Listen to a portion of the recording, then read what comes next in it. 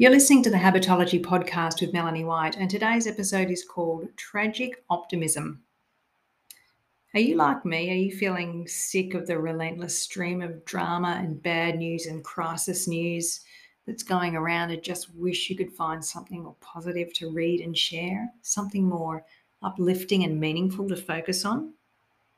Is your world getting clouded by all the bad news out there? Then you might be interested in the concept of tragic optimism and the opportunities that it can bring you to feel more positive and purposeful in challenging times like these. Let's start by defining tragic optimism. What exactly is it? Well, if you've read the book Man's Search for Meaning by Holocaust survivor Viktor Frankl, then you will know that he discusses that concept and he's defined it, and he looked at life through the lens of a concentration camp. He talks about making suffering meaningful, about seeing guilt as a chance to improve yourself, and about interpreting life's fragility and unpredictability as motivation to find meaning. Viktor Frankl found a way to transcend suffering in his time in the concentration camp through his own inner decision-making. So how does he define tragic optimism? Well, he says it's a state of being optimistic in the face of tragedy and in view of human potential. And he says that at its best, human potential always allows for three things. Firstly, turning suffering into a human achievement and accomplishment. Secondly, out of guilt, being able to define an opportunity to change yourself for the better. And finally, out of life's transitoriness, or the state of being transitory, being able to define an incentive to take responsible action. So Viktor Frankl doesn't claim that we must suffer to discover meaning, but what he does say is that meaning can be found despite or even because of suffering. And that might lead you to ask, well, where does real happiness come from? Frankl says it comes from finding meaning in our lives because this is what provides our reason to be happy. It's really interesting that some further research has been done since this foundational work by Frankl. So more recently, and after the onset of the COVID-19 pandemic, Anna Gottlieb has done some research that backs Viktor Frankl's concept of tragic optimism. And her study indicates that people who cope better in crisis are able to do so because they acknowledge suffering, but without being pulled under by it. Gottlieb says that it's not about finding happiness or even distraction from sadness.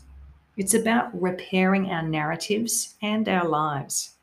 It's about learning to let go of the stories that we have around isolation and defeat, loss of control, worthlessness, and to be able to create new narratives and recast a more meaningful future where hope exists. I actually consider myself to be a tragic optimist in many ways. I believe that the negative stories we tell ourselves give our brains instructions on how to act. And so if all we're doing is talking about the negatives and that negative narrative, we're going to get stuck in that loop because it's what we're focusing on. I believe that it's only when we define new stories that we provide the clear instructions to our bodies and brains on how to step into our future selves and flourish. We provide new instructions on how to think and act in a way that helps us to do that, to become our future happiest self. And that's your work as a coach, is to help people to see the story that we're telling ourselves, to reveal the blind spots and to work through them so that we don't have to do those things anymore. Now, let's just be clear, when we're talking about tragic optimism, this is not one of those don't worry, be happy concepts. I hope you can really clearly hear that. But what it is about is honoring uncertainty, feeling comfortable with uncertainty, and encouraging hopefulness. It's about recognizing that we can all turn inwards and find new words, new ideas, new evaluations, and then share them outwardly with the world and begin life again. So it sounds a little bit ethereal. You might be asking at this moment, well, how do you actually do this? So I want to start talking about that now. If you want to develop tragic optimism as a character strength, how do you do that? Well, one thing to do, for starters, is to avoid the happiness trap. And if you haven't heard of that, well, it's a concept offered up by Dr. Russell Harris. I've put some links in the show notes to his references. He has a book of the same name called The Happiness Trap. And Russ describes an empirically supported model known as acceptance and commitment therapy, which he shortens to an acronym of ACT. Not ACT, apparently, but he likes the word ACT because it implies action. And ACT is an effective model that can help you to address suffering and find meaning, and then ultimately happiness.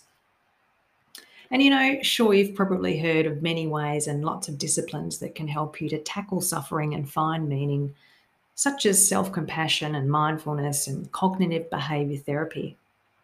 Well, the great thing about ACT is that it includes all of those aspects and more.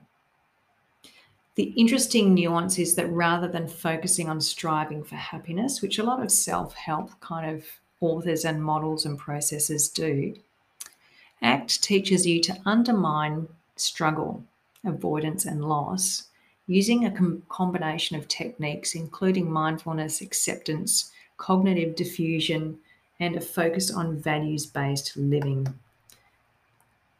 So ACT has over 35 years of evidence in treating conditions from anxiety and chronic pain to weight loss and performance enhancement, and over 300 randomized controlled trials have been conducted that support the efficacy of ACT to alleviate suffering and promote human flourishing. And I think, isn't it amazing that by changing your relationship with your thoughts and feelings, you can transcend both physical and emotional pain? I think that's incredible. And in my opinion, if you want to find meaning and become a tragic optimist whose life is based on meaning and fulfillment, I think Russ is one of the best people around to help you. In my world, he teaches you how to blow your own mind, so to speak, by naming your stories and becoming a better internal storyteller, by separating yourself from your unhelpful thoughts, and by learning some simple tricks and techniques to defuse those thoughts and find true acceptance. And by doing this, you can stop chasing happiness, which is that trap that he describes as per the title of the book. And you can transform your relationship with painful thoughts and feelings.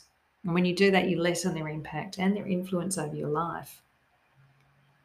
And in turn, that creates space for you to live a rich and more meaningful life, to gain a sense of vitality and fulfillment.